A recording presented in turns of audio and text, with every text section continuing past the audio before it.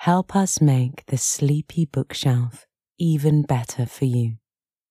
You can vote on which books I should read at sleepybookshelf.com.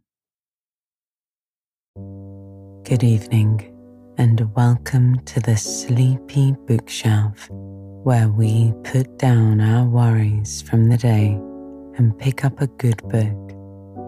I'm your host, Elizabeth. Thank you for joining me tonight. This evening we'll be continuing with Anne of Green Gables. But before that, take some time here for yourself to breathe and relax.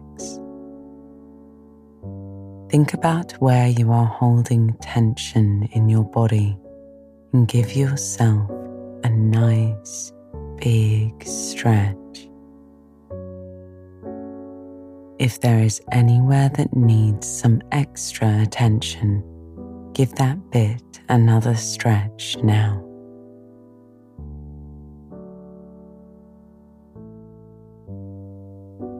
Now take the deepest breath you have taken all day and exhale with a long sigh. Sink into a comfortable position and feel yourself let go of the day, physically and mentally.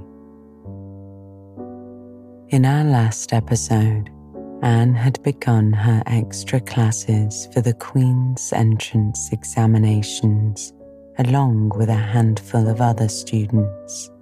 Diana was not one of them, as her parents did not intend to send her to Queen's, and Anne missed her dearly.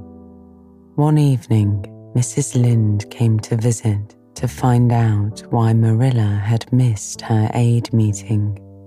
Matthew hadn't been well that day, and she admitted that Anne was becoming a very bright and pretty young woman. Summer arrived, and Anne determined to fully enjoy it without studying or worrying about school.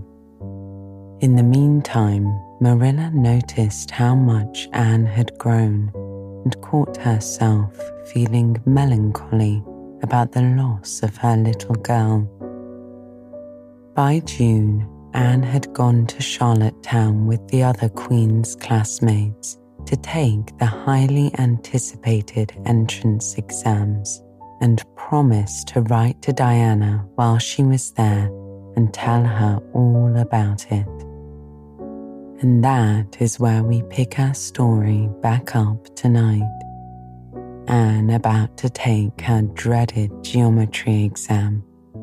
So lie back and listen to the sound of my voice as I turn to the next pages of Anne of Green Gables.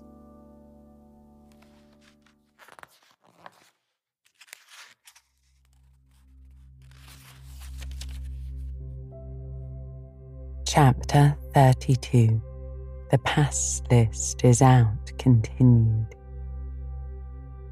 The geometry examination and all the others were over in due time, and Anne arrived home on Friday evening, rather tired, but with an air of chastened triumph about her.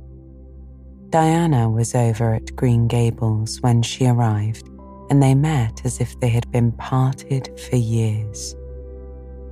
You old darling, it's perfectly splendid to see you back again, said Diana. It seems like an age since you went to town, and oh, Anne, how did you get along? Pretty well, I think, in everything but the geometry, said Anne. I don't know whether I passed in it or not, and I have a creepy, crawly presentiment that I didn't. Oh, how good it is to be back.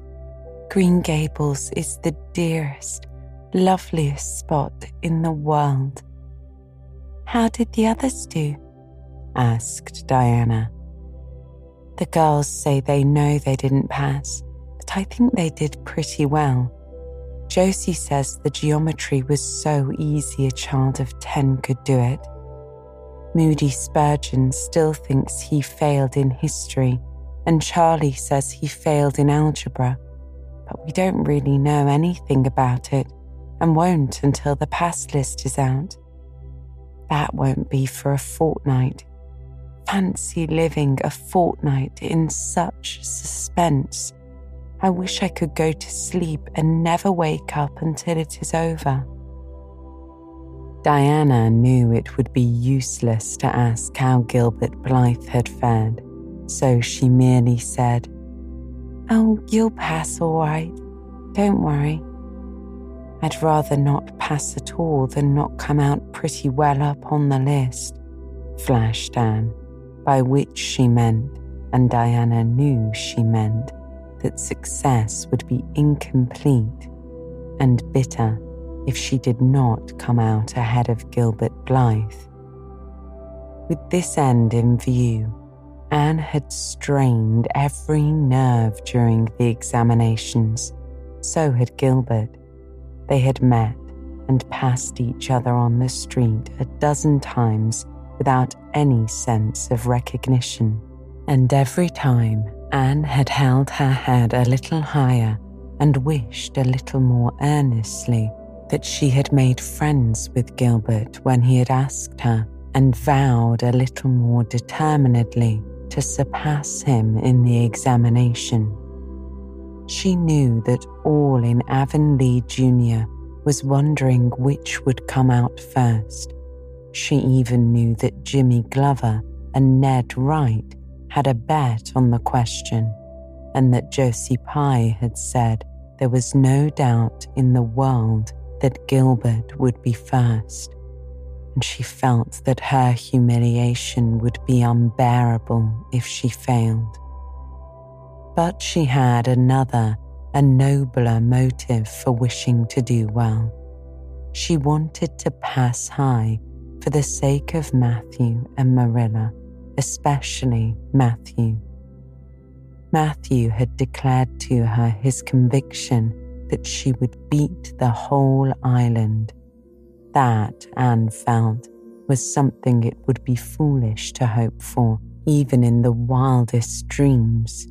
But she did hope fervently that she would be among the first 10 at least, so that she might see Matthew's kindly brown eyes gleam with pride in her achievement. That, she felt, would be a sweet reward indeed for all her hard work and patient grubbing among unimaginative equations and conjugations. At the end of the fortnight, Anne took to haunting the post office also, in the distracted company of Jane, Ruby, and Josie, opening the Charlottetown dailies with shaking hands and cold, sink-away feelings as bad as any experience during the entrance week. Charlie and Gilbert were not above doing this too, but Moody Spurgeon stayed resolutely away. "I haven't the grit to go there and look at a paper in cold blood," he told Anne. "I'm just going to wait until somebody comes and tells me suddenly whether I've passed or not." When 3 weeks had gone by without the pass list appearing, Anne began to feel she really couldn't stand the strain much longer. Her appetite failed her, and her interest in Avonlea doings languished. Mrs. Lynde wanted to know what else you could expect with a Tory superintendent of education at the head of affairs. And Matthew, noting Anne's paleness and indifference and the lagging steps that bore her home from the post office every afternoon, began seriously to wonder if he hadn't better vote Grit at the next election. But one evening, the news came. Anne was sitting at her open window, for the time forgetful of the woes of examinations and the cares of the world, as she drank in the beauty of the summer dusk, sweet-scented, with flower breaths from the garden below, and sibilant and rustling from the stir of the poplars. The eastern sky above the firs was flushed, faintly pink from the reflection of the west, and Anne was wondering, dreamily, if the spirit of colour looked like that, when she saw Diana come flying down through the firs, over the log bridge and up the slope, with a fluttering newspaper in her hand. Anne sprang to her feet, knowing at once what that paper contained. The pass list was out. Her head whirled and her heart beat until it hurt her. She could not move a step.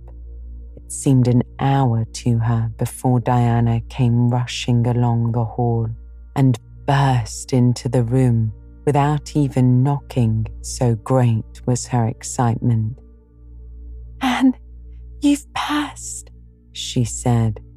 "Passed the very first. You and Gilbert both. You're tied, but your name is first. Oh, I'm so proud."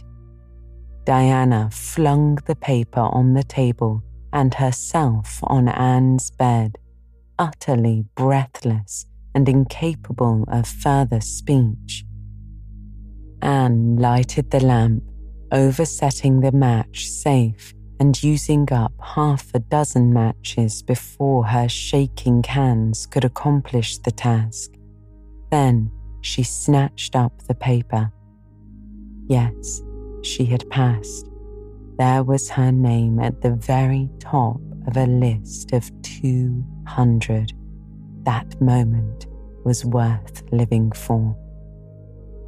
"You did just splendidly, Anne," said Diana, recovering sufficiently to sit up and speak, for Anne, starry-eyed and rapt, had not uttered a word. "Father brought the paper home from Bright River not 10 minutes ago. It came out on the afternoon train, you know, and won't be here till tomorrow by mail. And when I saw the pass list, I just rushed over like a wild thing. You've all passed, every one of you, Moody Spurgeon and all, although he's conditioned in history. Jane and Ruby did pretty well. They're halfway up, and so did Charlie. Josie just scraped through with 3 marks to spare, but you'll see she'll put on as many airs as if she'd led. Won't Miss Stacy be delighted? Oh, Anne, what does it feel like to see your name at the head of the pass list like that? If it were me, I know I'd go crazy with joy. I'm pretty near crazy as it is. But you're as calm and cool as a spring evening. I'm just dazzled inside," said Anne. "I want to say 100 things, and I can't find the words to say them in. I never dreamed of this. Yes, I did too, just once. I let myself think once, what if I should come out first? Quakingly, you know, for it seemed so vain and presumptuous to think I could lead the island. Excuse me a minute, Diana. I must run right out to the field to tell Matthew. Then we'll go up the road and tell the good news to the others."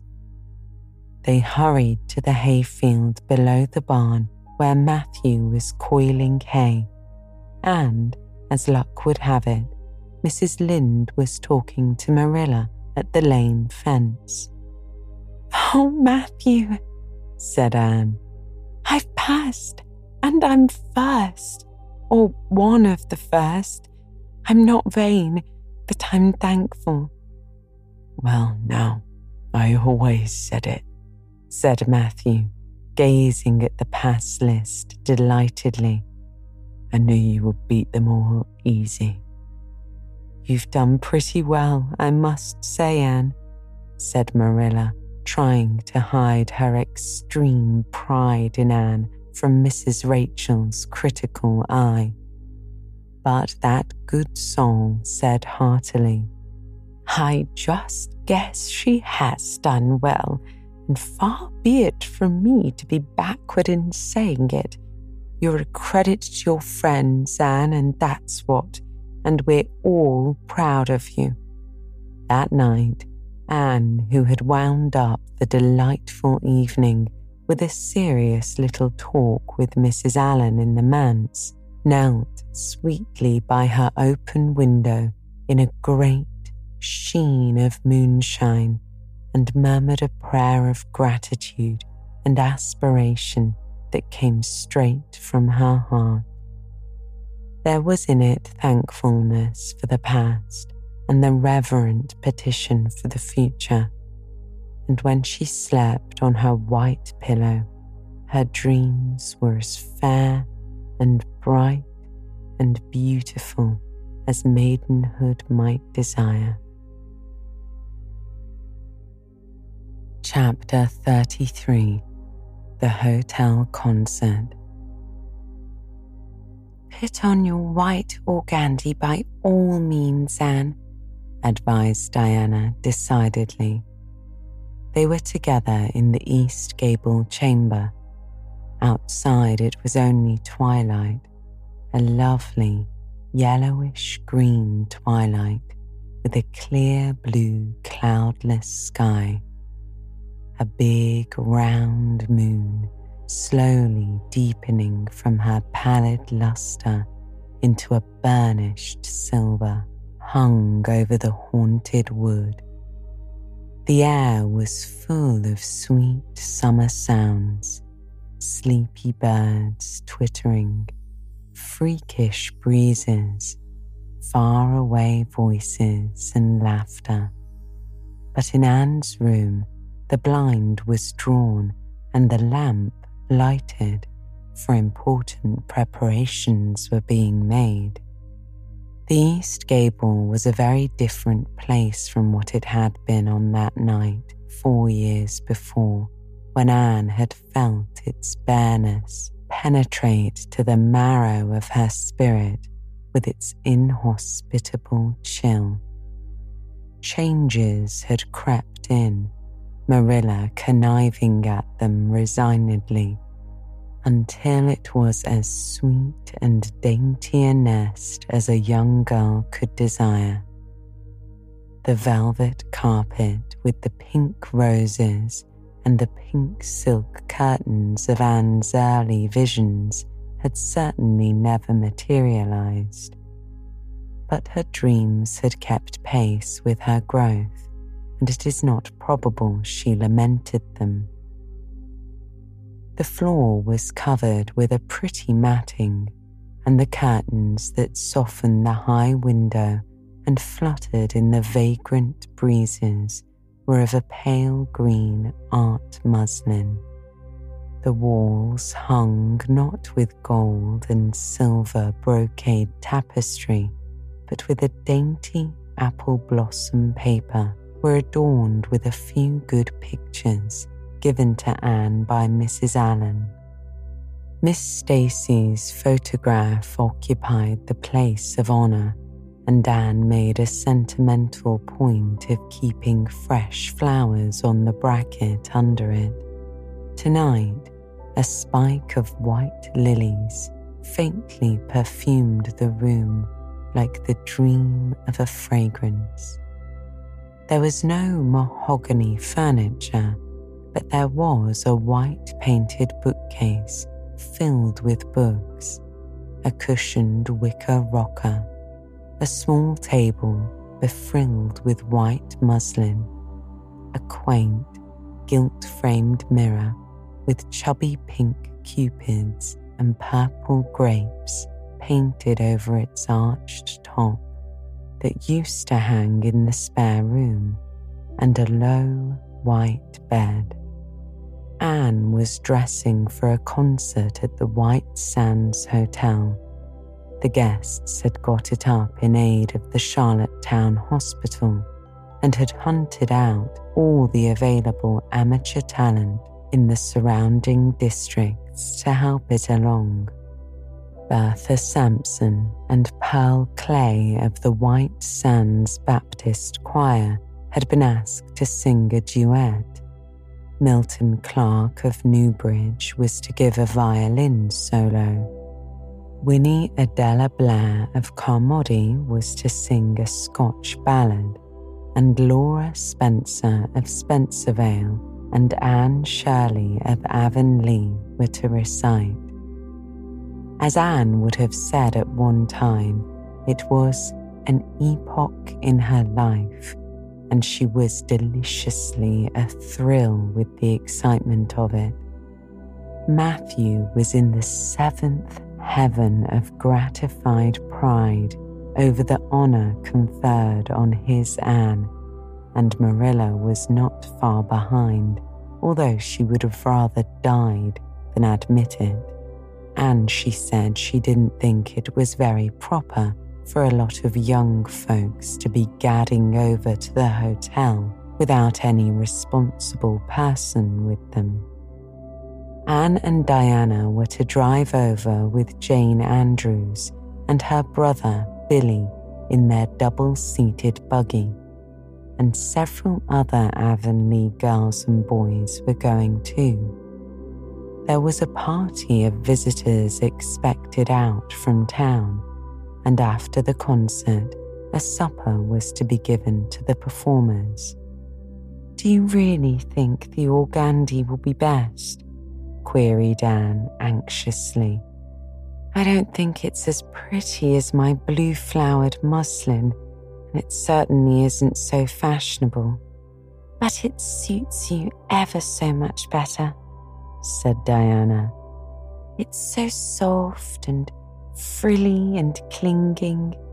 The muslin is stiff and makes you look too dressed up, but the organdy seems as if it grew on you."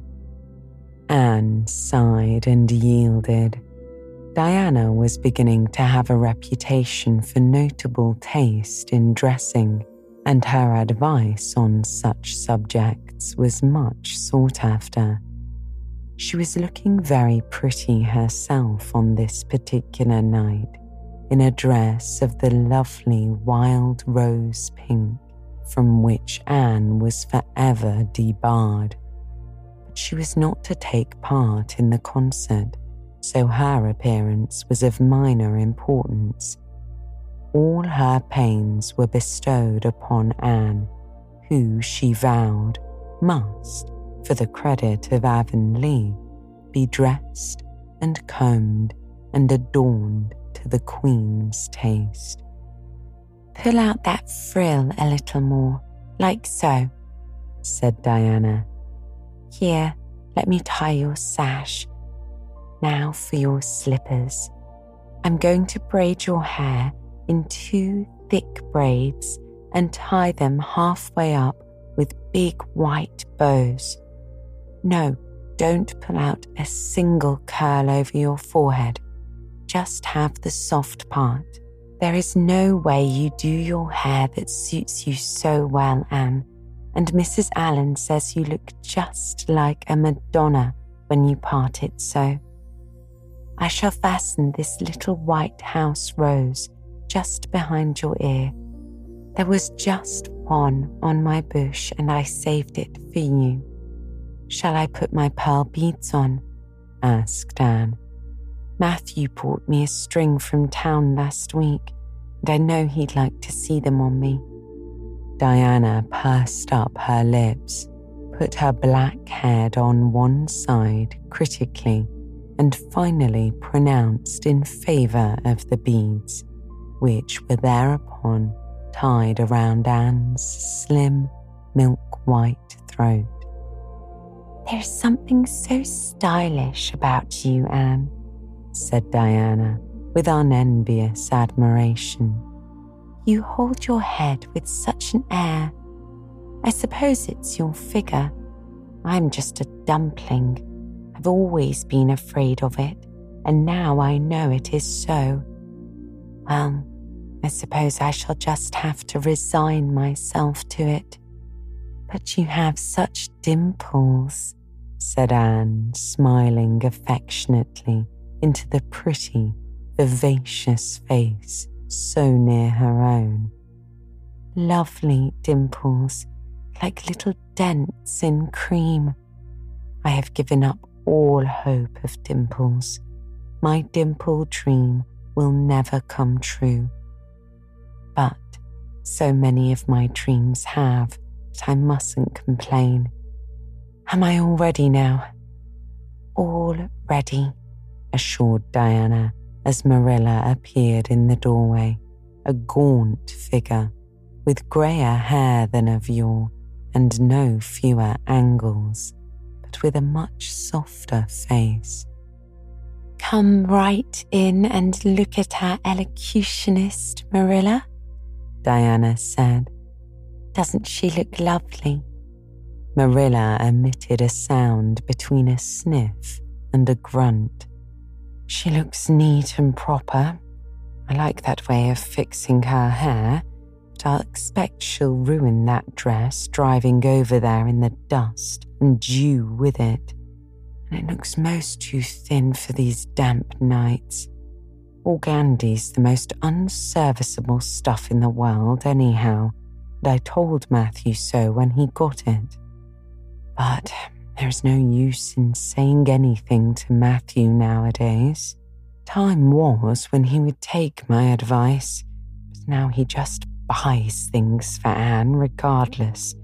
The clerks at Carmody know they can palm anything off on him. Just let them tell him a thing is pretty and fashionable, and Matthew plunks his money down for it. Mind you keep your skirt clear of the wheel, Anne, and put your warm jacket on. Then Marilla stalked downstairs, thinking proudly how sweet Anne looked, with that one moonbeam from the forehead to the crown, and regretting that she could not go to the concert herself to hear her girl recite. I wonder if it is too damp for my dress, said Anne anxiously.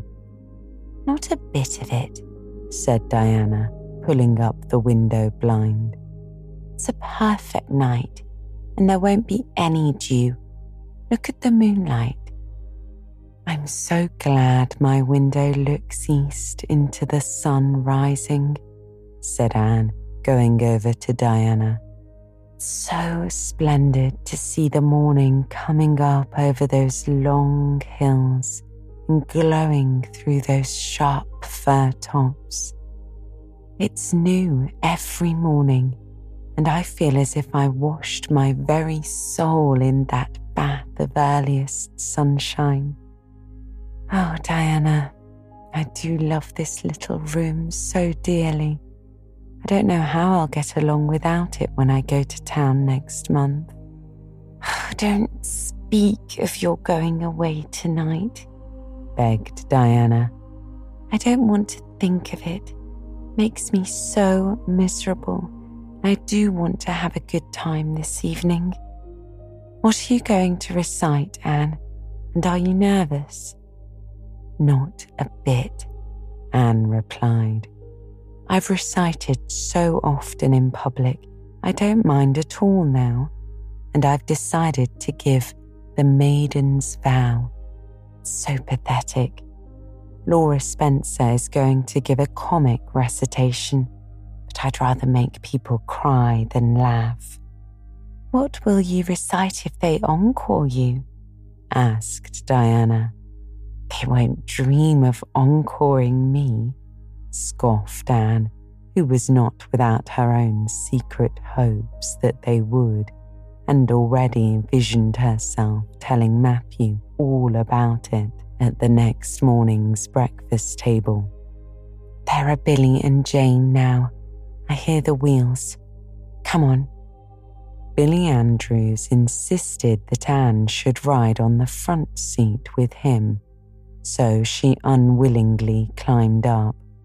She would have much preferred to sit back with the girls, where she could have laughed and chattered to her heart's content.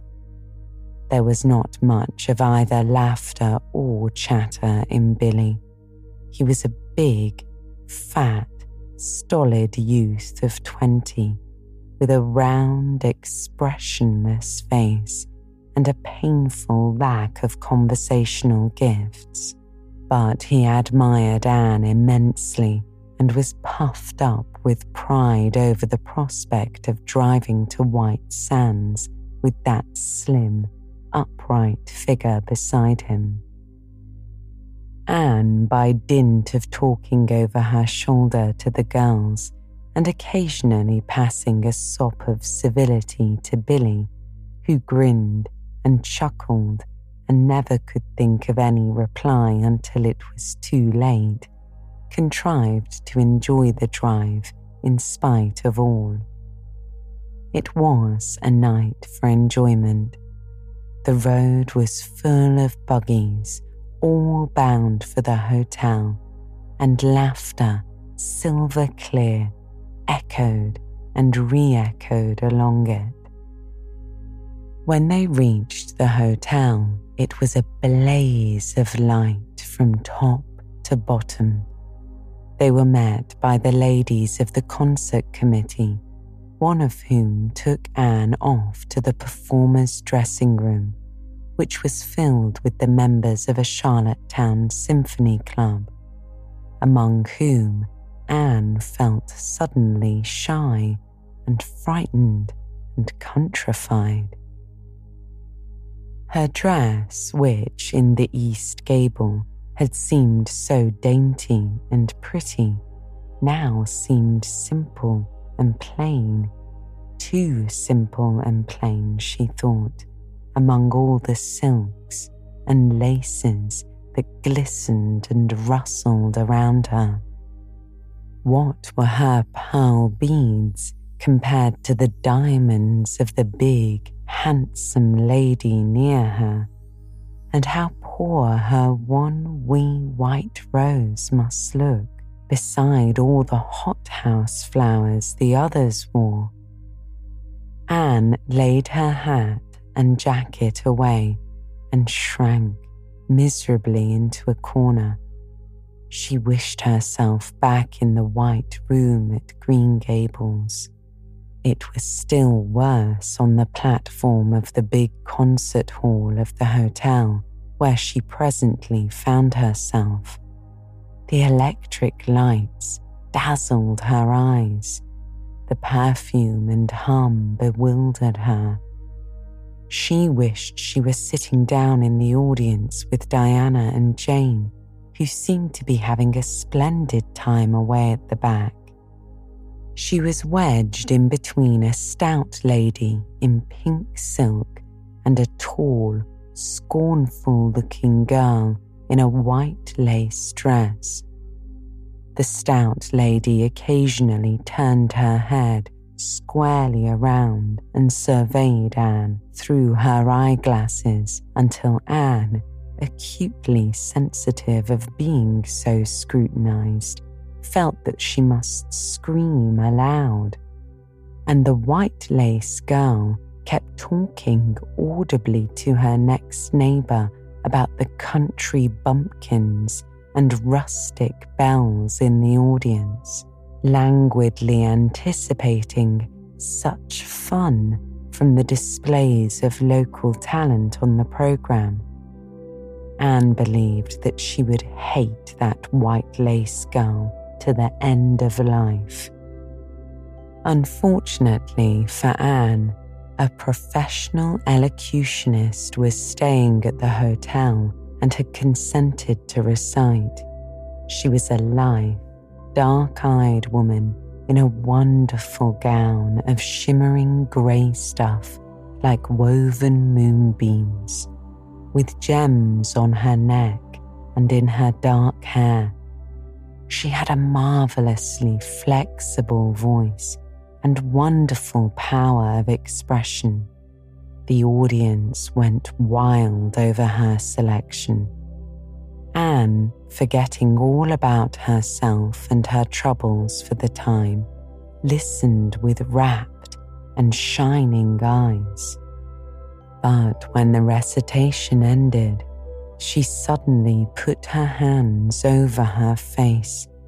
She could never get up and recite after that. Never. Had she ever thought she could recite? Oh, if she were only back at Green Gables. At this unpropitious moment, her name was called. Somehow, Anne, who did not notice the rather guilty little start of surprise the white lace girl gave, and would not have understood the subtle compliment implied therein if she had, got on her feet and moved dizzily out to the front.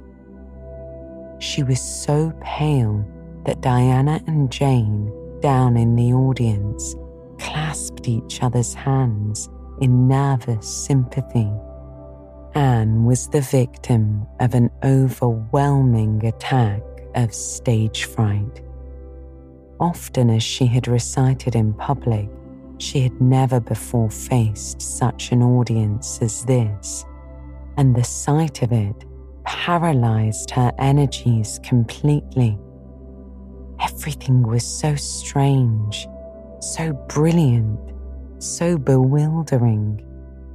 The rows of ladies in evening dress, the critical faces, the whole atmosphere of wealth and culture about her. Very different, this, from the plain benches at the debating club, filled with the homely, sympathetic faces of friends and neighbours. These people, she thought, would be merciless critics. Perhaps like the white-laced girl, they anticipated amusement from her rustic efforts. She felt hopelessly, helplessly ashamed and miserable. Her knees trembled, her heart fluttered, a horrible faintness came over her. Not a word could she utter, and the next moment she would have fled from the platform, despite the humiliation which she felt must ever after be her portion if she did so. But suddenly, as her dilated, frightened eyes gazed out over the audience, she saw Gilbert Blythe away at the back of the room, bending forward with a smile on his face, a smile which seemed to Anne at once triumphant and taunting. In reality, it was nothing of the kind.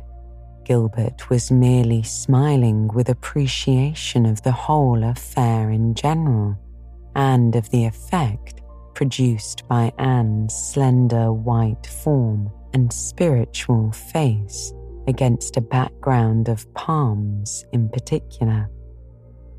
Josie Pye, whom he had driven over, sat beside him, and her face certainly was both triumphant and taunting.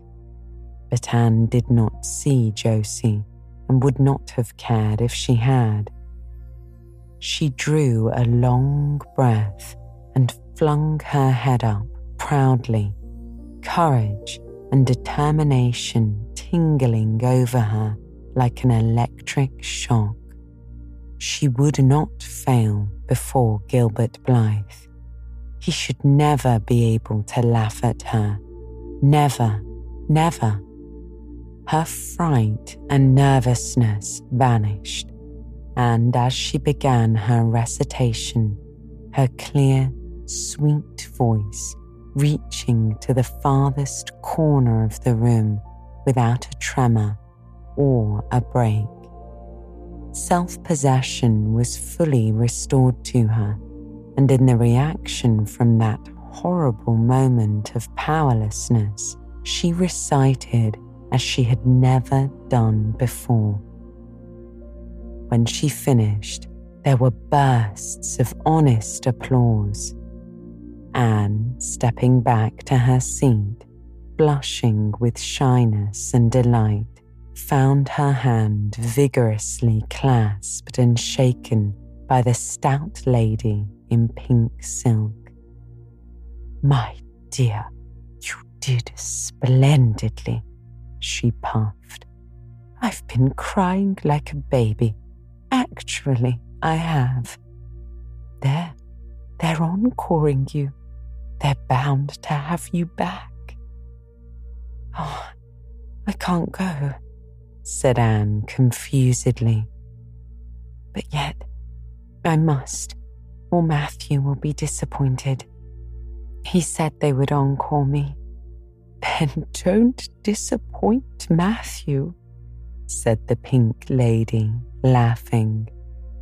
Smiling, blushing, limpid-eyed, Anne tripped back and gave a quaint, funny little selection that captivated her audience still further. The rest of the evening was quite a little triumph for her. When the concert was over, the stout pink lady, who was the wife of an American millionaire, took her under her wing and introduced her to everybody, and everybody was very nice to her.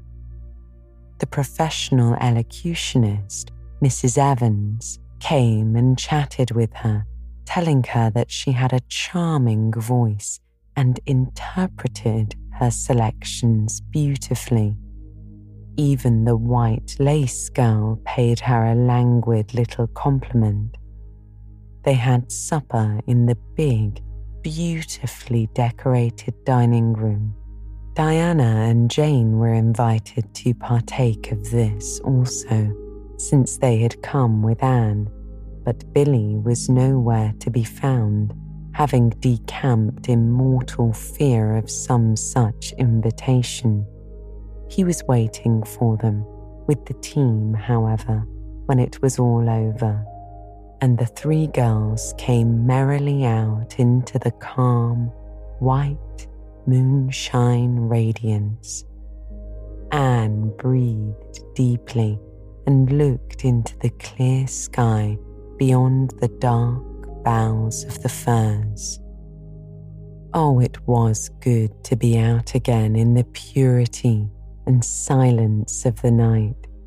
How great and still and wonderful everything was, with the murmur of the sea sounding through it, and the darkling cliffs beyond, like grim giants guarding enchanted coasts. "Hasn't it been a perfectly splendid time?" sighed Jane as they drove away. "I just wish I was a rich American and could spend my summer at a hotel and wear jewels and low-neck dresses and have ice cream and chicken salad every blessed day. I'm sure it would be ever so much more fun than teaching school. Anne, your recitation was simply great. Although I thought at first you were never going to begin, I think it was better than Mrs. Evans's." "Oh, no, don't say things like that, Jane," said Anne quickly, "because it sounds silly.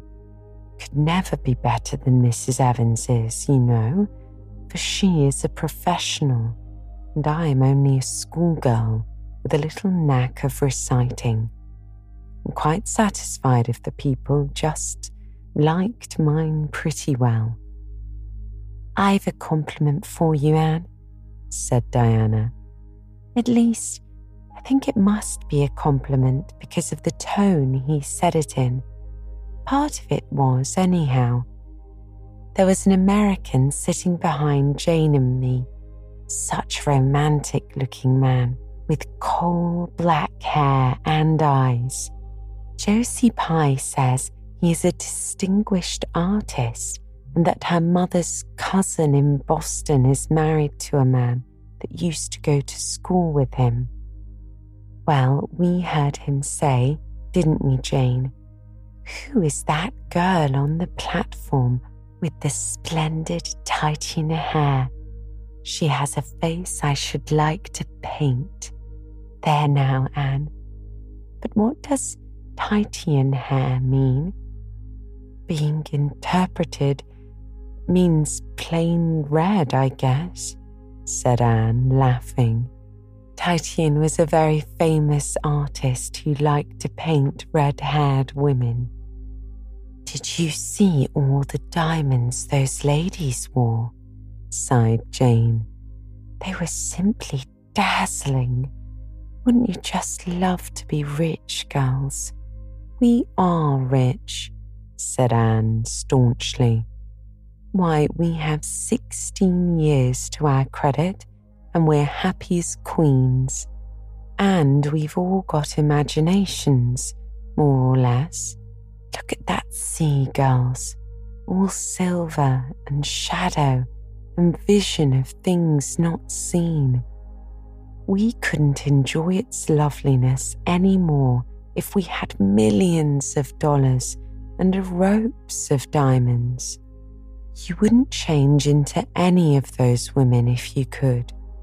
Would you want to be that white lace girl and wear a sour look all your life, as if you'd been born turning up your nose at the world? Or the pink lady, kind and nice as she is, so stout and short that you'd really no figure at all? Or even Mrs. Evans, with that sad look in her eyes. She must have been dreadfully unhappy sometime to have such a look. You know you wouldn't, Jane Andrews. I don't know exactly, said Jane, unconvinced. I think diamonds would comfort a person for a good deal. Well, I don't want to be anyone but myself, even if I go on uncomforted by diamonds all my life, declared Anne. I'm quite content to be Anne of Green Gables with my string of pearl beads. I know Matthew gave as much love with them as ever went with Madame the Pink Lady's jewels. Chapter 34. A Queen's Girl. The next 3 weeks were busy ones at Green Gables, for Anne was getting ready to go to Queen's, and there was much sewing to be done and many things to be talked over and arranged. Anne's outfit was ample and pretty, for Matthew saw to that, and Marilla for once made no objections whatever to anything he purchased or suggested. Moreover, one evening she went up to the east gable with her arms full of a delicate, pale green material. Anne, here's something for a nice light dress for you, said Marilla. I don't suppose you really need it. You've plenty of pretty waists, but I thought maybe you'd like something real dressy to wear if you were asked out anywhere of an evening in town, to a party or anything like that. I hear that Jane and Ruby and Josie have got evening dresses, as they call them, and I don't mean for you to be behind them. I got Mrs. Allen to help me pick it out in town last week, and we'll get Emily Gillis to make it for you. Emily has got taste, and her fits aren't to be equalled. Oh, Marilla, it's just lovely, said Anne. Thank you so much. I don't believe you ought to be so kind to me. It's making it harder every day for me to go away. The green dress was made up with as many tucks and frills and shearings as Emily's taste permitted. Anne put it on one evening for Matthew's and Marilla's benefit and recited the maiden's vow for them in the kitchen. As Marilla watched the bright, animated face and graceful motions, her thoughts went back to the evening Anne had arrived at Green Gables, and memory recalled a vivid picture of the odd, frightened child in her preposterous yellowish-brown wincey dress, the heartbreak looking out of her tearful eyes. Something in the memory brought tears to Marilla's own eyes. "I declare, my recitation has made you cry, Marilla," said Anne, cheerfully stooping over Marilla's chair to drop a butterfly kiss on that lady's cheek. "Now I call that a positive triumph." "No, I wasn't crying over your piece," said Marilla, who would have scorned to be betrayed into such weakness by any poetry stuff. "I just couldn't help thinking of the little girl you used to be, Anne. I was wishing you could have stayed a little girl, even with all your strange ways. You've grown up now, and you're going away. You look so tall and stylish, so different altogether in that dress, as if you didn't belong in Avonlea at all. I just got lonesome thinking it all over." "Marilla?" Anne sat down on Marilla's gingham lap, took Marilla's lined face between her hands and looked gravely and tenderly into Marilla's eyes. "I'm not a bit changed. Not really. I'm only just pruned down and branched out. The real me back here is just the same. It won't make a bit of difference where I go or how much I change outwardly. At heart, I shall always be your little Anne, who will love you and Matthew and dear Green Gables more and better every day of her life." Anne laid her fresh, young cheek against Marilla's faded one and reached out a hand to pat Matthew's shoulder.